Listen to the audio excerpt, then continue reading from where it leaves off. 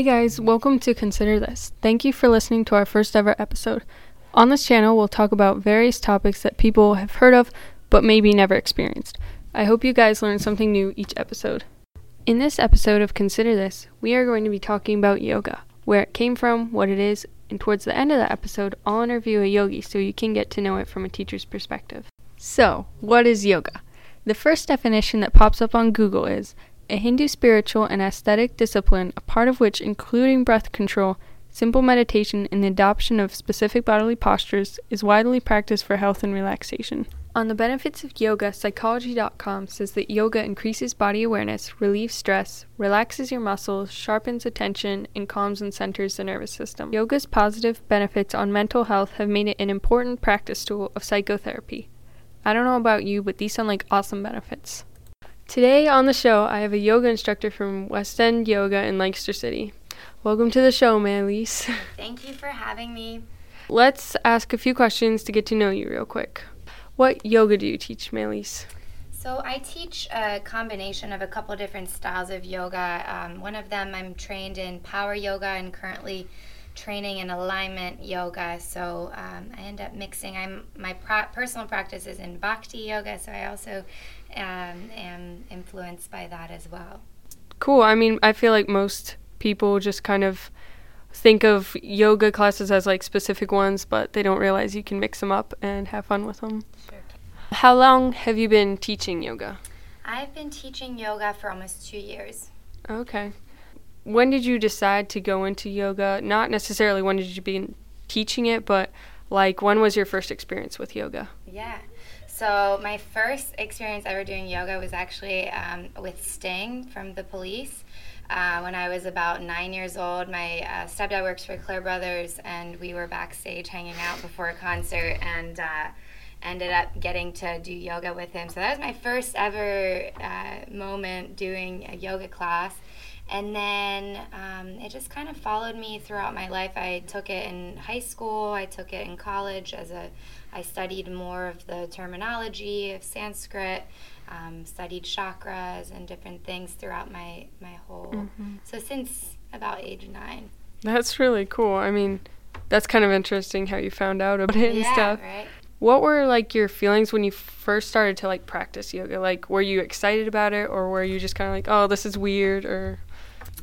I don't think I ever thought it was weird. I've always really enjoyed it. I think it's, the first time I practiced, I was really young, so I don't remember the feelings afterwards. But when I had my first practice that I can remember, it was just more of this really relaxing but also energized feeling. So you're not like totally going to sleep, but you feel energized but also at peace. I would say those are some of the feelings that came up. Yeah.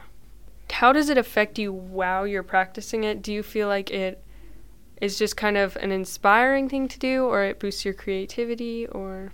Yeah, I think it depends on what I'm going through that day. So every practice is completely different. So just to give you my understanding of yoga and how it ties into how I'm feeling during practice or how it affects me. So yoga to me is a language between the mind, body, spirit. So you're continually communicating, like I'm moving my left arm, I'm moving my right arm. Some of the stuff we're not really consciously doing.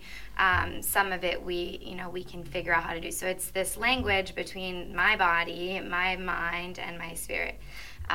So when I step onto my mat, which I consider sort of like my little classroom, it's me and my mat with the instructor as the guide. I would say that, some days I'm crying the whole practice. I need to release some emotions. Some days I'm challenging myself to hold certain poses or to do things a bit to, a higher difficulty level. It really depends on the day. And again, I think the effect of it is that it's almost like a moving meditation, so you come out of it completely changed. And I like growing, so I really enjoy it. But yeah. So I guess I didn't really think of this question beforehand, but what is teaching yoga like? Like, do you practice like half the day and then teach, or what is that like? Yeah. So Yoga is actually kind of one of my side things. So throughout the day, I'm not really doing yoga. I get kids into college full time. So, but when I'm teaching, it just every class is different. So I never have a lesson plan. I have a book that it's like my yoga Bible, and I have a daily guided meditation that sometimes I read at the end of class in Shavasana. And it really it's going in, feeling, what the energy is like in the room and feeling what people need. So if I'm seeing that people are a little bit sluggish or low in energy, I'm going to do a higher power class so that they can kind of raise their vibration. If it's a really hyper class, maybe I'll challenge them to slow down a little bit and hold poses for longer. The more I teach, the more I'm able to discern where the class is and what they need. And the more, it kind of, it's like any art. You can be a math teacher and have that be your art. I'm a yoga teacher, that's my art. So every class is like this fresh new canvas I just get to create as I go. And in terms of taking classes, obviously I always want to be developing my own practice because I can't teach, I can't preach what you're not doing. So I'm always working on my own practice.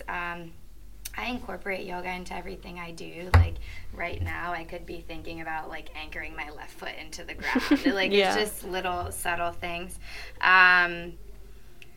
So yeah, it's, teaching, it's an art. You have to practice, and I've been really lucky to be able to have some really great opportunities to teach for the last 2 years. So yeah. Teaching yoga seems like really cool because you can do so many things with it and just be like really creative. Yeah, and it's weird. I mean, I'll tell you, like the first class I taught, I was so nervous, and I wasn't even a teacher yet. We were practice teaching, and I had like way more people than I thought came, and it was my first class ever, and I had like all my books and like notes. I had this whole thing planned out, and I remembered right before we started, my teacher saying, before you step onto the mat and you start teaching, drop what you know. So just let your pure creative juices start flowing. I was like, oh my God, I need to memorize this whole thing. And it just kind of happened, it just, and ever since then, it's gotten easier and easier and better. It's like, I think there's a Drake quote where he talks about how before, he said he'd be really nervous to fill his time, and now he's down to perform for hours on end. That's kind of how I'm starting to feel, where, you can put me in front of any class. You can put me in 2-hour class, 1-hour class, 30-minute class. I'll figure it out. Yeah. What's the longest yoga class you've ever taught? Yeah, the longest yoga class. I also taught some little people. The youngest class, or I would say it's probably an hour and a half by myself. Okay. I've taught some 2-hour workshops with other teachers, but alone, an hour and a half. Yeah. I don't know if I could, be doing that for that long. I'd probably get tired. You could do it. You gotta try. Do you still ever get nervous for teaching the classes, or do you feel confident in it now? I feel confident in it now. There are moments where, there's that one student who looks like they're really unhappy. I think it's... you have to kind of drop. I'm a really sensitive person, so if I see that somebody's not enjoying themselves or they're not doing it or whatever, I'll start overthinking it. But that's another thing that you learn to sort of drop after a while. So I could be nervous for a minute, but the rest of the class will flow. Or when someone really important that I comes, and I can get a little nervous then. But again, it doesn't last. So, in what aspects does yoga affect your daily life? Earlier you were saying that it does come into, but what are the things you think about that it affects you all day? I think it just overall helps me be more calm, patient, understanding, open-minded, again, it's like now it's kind of like you have a toolbox as you go through life, like you know how to paint or you know how to do whatever it might be, like fix a car. Yoga comes with its own set of tools that you learn and discover as I go through my practice. So I would say, you know, if I'm in a meeting and like my nervousness level, my anxiety has definitely gone way down since I started actively practicing and teaching. So, yeah. Do you think that yoga just like helps everyone with maybe anxiety and things like that? Yeah, I think if they're open to it, for sure. Yeah. Every person who comes to a yoga class will come out changed in some way, shape, or form, which will likely be for the better. That's my opinion. So what are some common misunderstandings of yoga? Yeah, so yoga is a very ancient practice, thousands of years old. It's the history of it is really, I mean, I'm nowhere near fully understanding all of it. I think that there's a misconception in that one, you have to be flexible. Everybody I talk to is like, I have to be flexible. And you don't have to be flexible. You can get flexible. You don't have to be old or young or a certain age. Anybody can practice. I also think it's kind of, some people look at it as more of like a group exercise class when really it's an individual practice together. Again, it's like no one else can tell you how to communicate with your body, mind, and spirit. You're the only person that can figure that out. Yeah. So it is a very individualized practice, and originally it was created, the practice of yoga, and if you take a couple classes, you'll notice that every pose is based on something in nature. So the practice of yoga, the meaning of yoga is the yoking, the combining of mind, body, spirit. After that, really it's meant to help you access higher levels of consciousness, so higher levels of yourself. So you could be over here, now you're over here, you're just kind of rising through the ranks. So what does it feel like to take on the essence of, you know, a seal or a tree, or, you know, the tree where the roots are growing down but the branches are growing up? What is that polarity? What does that feel like in your body? So it really awakens you to your own body. And I think one of the misconceptions is that, you know, you go to a class, you get a workout, you sweat, you get more flexible, but really it's a much deeper practice. And it's an everyday practice. It's not just in the classroom. You know, practicing yoga goes beyond that. It's also being a good human. There are, you know, many branches of yoga where, you know, you're non-harming, no lying, no stealing. It's a practice to become a better version of yourself, really. Yeah. I really would want to do yoga classes. I don't know if I'd ever do that, though. I don't know. I guess I'd be kind of nervous for what other people would be in the classes, and kind of just like nervous to just let myself go during a class, you know what I mean? Yeah, I mean, it takes a while to let yourself go during a class, and I think that's the beauty of being a teacher, is being able to work on creating a space where you would feel comfortable, because the truth is no one's looking at you. No one's thinking, oh, this girl's not doing it right. Like, everybody's so concerned or working on themselves. It's like your mat. Nobody else is looking at you. You know, you really are.